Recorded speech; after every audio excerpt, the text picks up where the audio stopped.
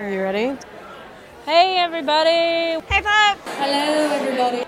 People in the back. Welcome, everybody. Welcome to the Inner Loop. Welcome, everybody. Welcome to the Inner Loop. Without further ado. Okay, so without further ado, we're going to get started. We should get started. We're Yeah. rambling. I'm rambling. We're going to get started.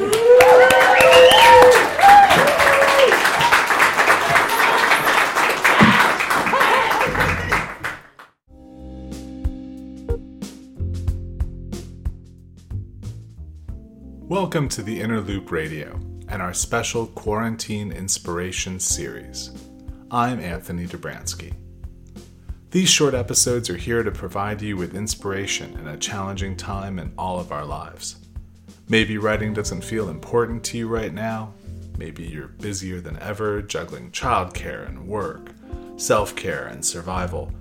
Or maybe it's just too hard to concentrate on anything creative. We're here to help. Or at least give you a break.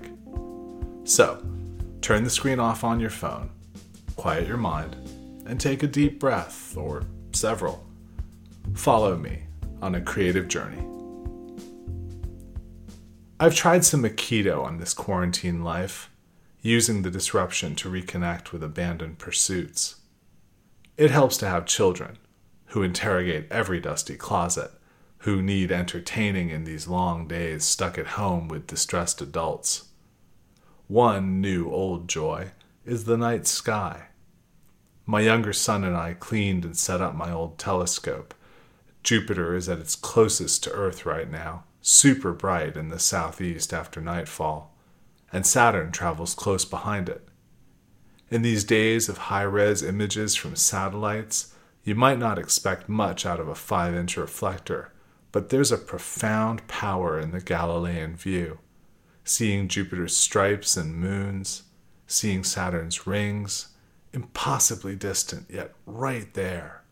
To see them move so fast, whizzing in a minute across the telescope's narrow field of view. Mobilis in mobili, as Captain Nemo tagged the Nautilus, moving in a moving thing.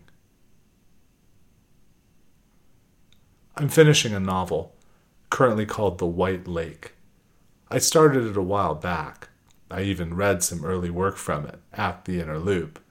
But other projects intervened, not to mention marketing my first novel, The Demon in Business Class.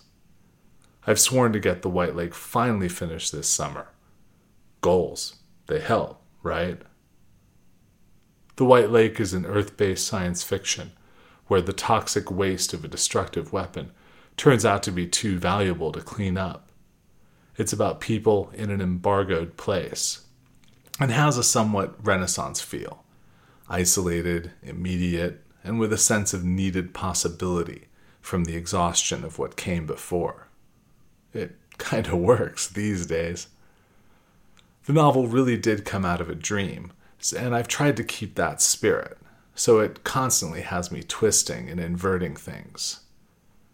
I've got a writing prompt for you in that spirit, meant to stretch your creativity while giving you some support, like blocks for new yoga.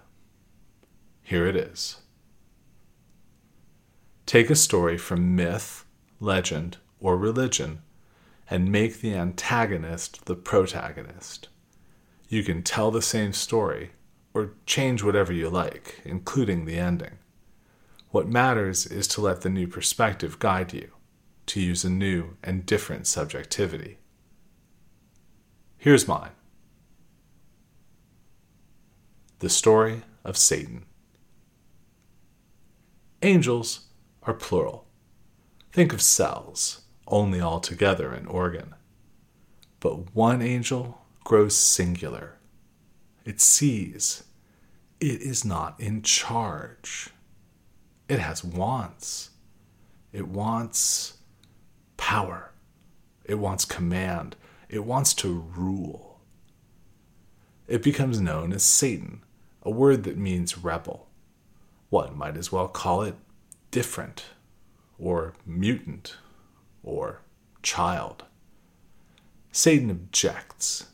Satan revolts. Others follow Satan, but following is what angels do. Satan rules them. Satan's in command. Satan fails. Order is restored, but Satan will never return to it. Though Satan, like all angels, comes after time, it's immortal. Its uncreation is complicated. So Satan is sent to Eden to live out its forever. In Eden, Satan is alone with ample food and free reign. It eats and eats and eats. It knocks down trees, moves mountains. It's a kind of being in charge, and Eden supplies it endlessly, obediently. Satan is not content exactly, but sated, and this masks its discontent. Satan can pretend it's victorious. It's God and its sibling sheep, no more. The universe, now its plaything, a vast kingdom it sees every night. There is much it could do, but plenty of time. Too much time, really. Satan grows lazy. Satan gets fat. It moves hardly at all. It thinks and thinks and thinks and still eats, but it does not do. Bereft of purpose, Eden tries to please. It grows a different kind of food, a food not for eating, but for ruling. First one, then another. Satan delights in its new food. This food tastes of confidence, not simple mass, of longing, not programmed imperative, of questions, not rules. Satan drinks from its sweetness, its novel nectars. What Satan doesn't know, at first, is that as it eats, it also pollinates. When eventually new food grows, it's even more delightful. It has everything it wants now, at last. Rule, misrule, new rule. Not merely change, but reaction. A new thing each day. And if it doesn't exactly work out, well, the old food shrivels up and new food grows. Satan wholly forgets it is still in prison, a prisoner of plenty. Once a cancer, Satan is now an organ, like a bee in a garden ever growing.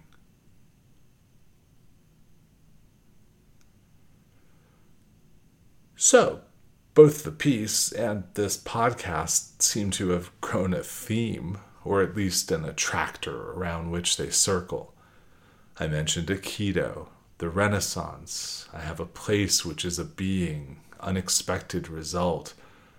Maybe my real inversion is less making Satan a protagonist as giving Eden, the place, some agency, which is a fun outcome, actually. Something to play with further. A lot of times we write to know what we write about. It's okay if you don't say what you meant to say. It's not a test. You're not writing ad copy. The Renaissance left us thousands of very fine paintings of the same stories, but each differently told, a kind of visual fanfic. It's cliché to say that science fiction is never about the future, but always about the author's present. I don't think that's limited to science fiction. Hilary Mantel's Wolf Hall books, to use a lauded and also popular example, and one which I just loved, aren't simply about the past. And, as I mentioned, I'm in the midst of a novel. Novels, some of you may discover, are creative black holes in the sense of their gravity. They warp and twist anything you bring near them. Still, the way this one twisted surprised me. I hope most of all that yours surprises you. Being a writer in quarantine has advantages. Not having to go places, that's huge. Getting together with other authors to do online readings and talks is a recent and lovely development. I look forward to bookstores and literary festivals again, but there's a flexibility to bringing people together online that I think is here to stay. Daily creative work has been a challenge. I don't need silence, but I do need not to be directly interrupted. Many days I can't schedule blocks of time easily. Can't predict when I will get to start. One thing that's working for me, and might help you, is to take a little time before bed and plan the next day's work. Sketch some notes, an outline. More specific than goals, but less than prose. When I do get some time, I know what to do, from a place I left off. Also, if the quarantine has taken some pressure off your morning routine, write down your dreams. They're you, but concentrated. I'd love to hear how this prompt works for you, and if you're feeling bold, to read what you do with it. In addition to the Inner Loop sites, on the socials, I'm at Dobranski Author. That's our show. Join us every Friday for more writing tips, inspiration, and prompts.